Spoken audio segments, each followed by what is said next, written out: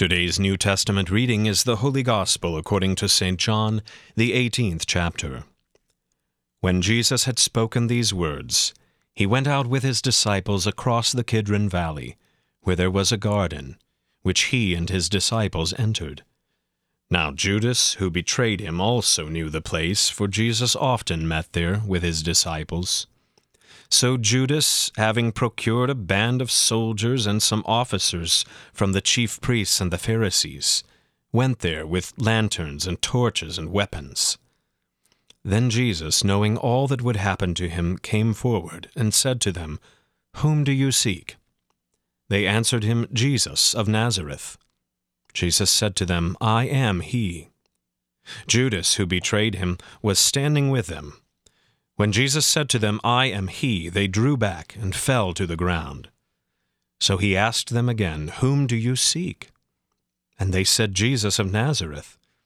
Jesus answered, "I told you that I am he, so if you seek me, let these men go." This was to fulfill the word that he had spoken. "Of those whom you gave me, I have lost not one." Then Simon Peter, having a sword, drew it and struck the high priest's servant and cut off his right ear. The servant's name was Malchus. So Jesus said to Peter, "Put your sword into its sheath. Shall I not drink the cup that the Father has given me?" So the band of soldiers and their captain and the officers of the Jews arrested Jesus and bound him. First they led him to Annas, for he was the father-in-law of Caiaphas, who was high priest that year. It was Caiaphas who had advised the Jews that it would be expedient that one man should die for the people. This is the word of the Lord. For today's meditation on God's Word, we welcome Pastor Andrew Yeager. In the name of Jesus, Amen. Dear saints of God, the text we have before us today from John chapter 18, verses 1 through 14, is the account of Jesus' betrayal and arrest in the Garden of Gethsemane, which begins the Passion narrative of St. John's Gospel. Jesus, having finished the Passover meal with his disciples in the upper room, and after having instituted the Lord's Supper, makes his way across the Kidron Valley with his disciples to the Mount of Olives, to the Garden of Gethsemane, where he will watch and pray for the night.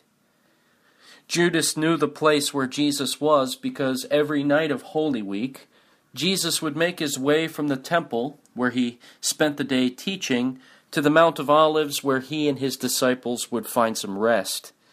So Judas knew where to find him. But Jesus is God in human flesh. He knows everything that is about to take place. And in fact, in the prayer he offers to his Father right before this account, sometimes called the high priestly prayer, Jesus prays that his hour has come. He knows that it is time to do what the Father sent him into the world to do. In John's Gospel, the word hour always refers to the hour of the cross, the hour of Jesus' death. Jesus knows that the hour of his suffering and death is near. So he willingly offers himself because it is the Father's will that the Son give his life for the life of the world. So Judas comes to the garden with a band of Roman soldiers and Jewish armed guards from the Sanhedrin to seize Jesus. But Jesus takes the first word. "Who are you seeking?" Jesus asks. "Jesus of Nazareth," they reply. And to this Jesus says, "I am." I am. The very name of God. The very name God gave to Moses in the burning bush. And Jesus takes up this divine name, I am, because he is the very Son of God in human flesh.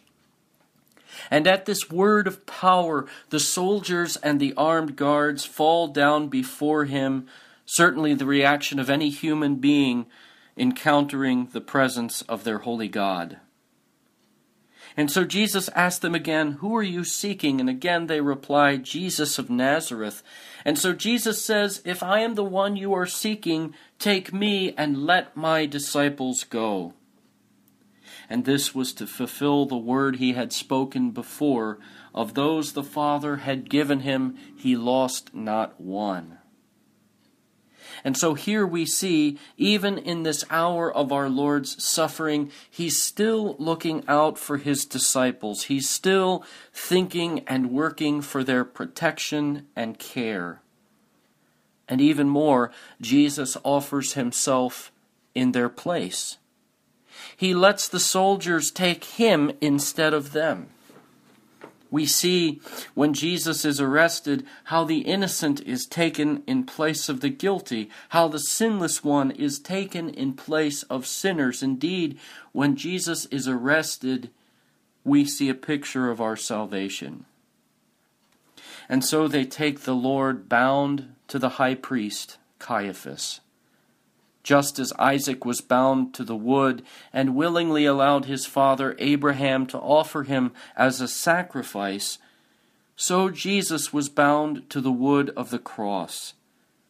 Just as the high priest once a year on the Day of Atonement offered a sacrifice for the sins of the people, so Caiaphas, the high priest, certainly albeit unknowingly, offers up the Lamb of God for the sin of the world. Caiaphas says, "It is good that one man should die for the people." What an irony. Indeed, Jesus is that good man who dies for sinners, who dies for you and me. And we rejoice in the gift of his salvation. Amen.